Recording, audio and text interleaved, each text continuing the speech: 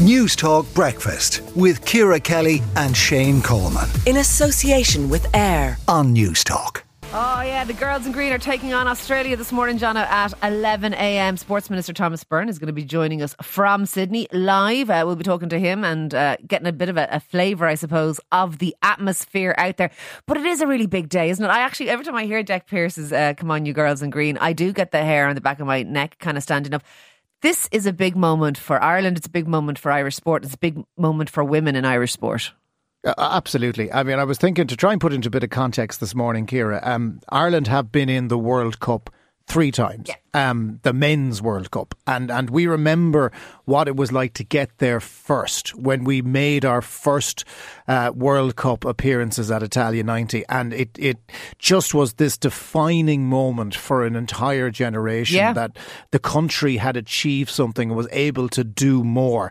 And then I was thinking, none of my children, and my eldest is now 15, have ever had that experience. They don't know what it's like for Ireland to get to a World Cup. But I'm more concerned about what my daughter will think today when she is at home and she is watching this match. She's not a huge soccer fan, I'm not going to lie, but she's going to watch an Irish team go out there representing their country in green and have that same experience that we had in Italia 90. And I think that's just fabulous. And you know what? It doesn't matter that she's not a soccer fan, because lots of people aren't soccer fans. Lots of people aren't fans of women's sports. This is going to change some of that. This is going to change attitudes, because in the exact same way that Italia 90, and I can still remember almost every match in Italia 90 because it was such a big thing. It kind of changed how Ireland felt about itself at that time in the early 90s when we'd been languishing in the poverty bin of the 70s and the 80s, and suddenly things started to change, and Italia 90 was part of a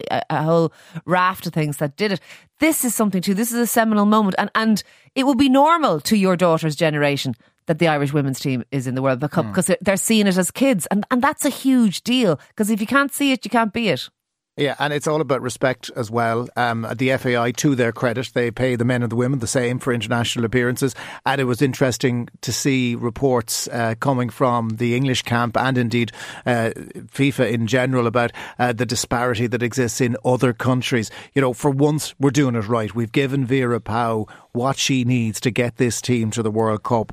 We just need to get behind them now. Yeah. Where it goes, who cares? All we know is that we're on the journey. We are, and you know what? Come out and support the girls in green. It's on at 11 o'clock. Turn it on in your house. Turn it on in your shop. Turn it on in your office. Get behind them.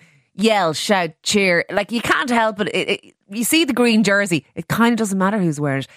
Get out and support the girls. And we should, as a nation, let it lift the mood. Let it lift us, because that's what it's kind of all about. It's all about the ole, ole, ole. And I think it's just phenomenal. But let us know this morning. Will you be watching the match? Are you invested in this? Is this a really big moment for women in Irish sport, for women in Ireland, for all of that?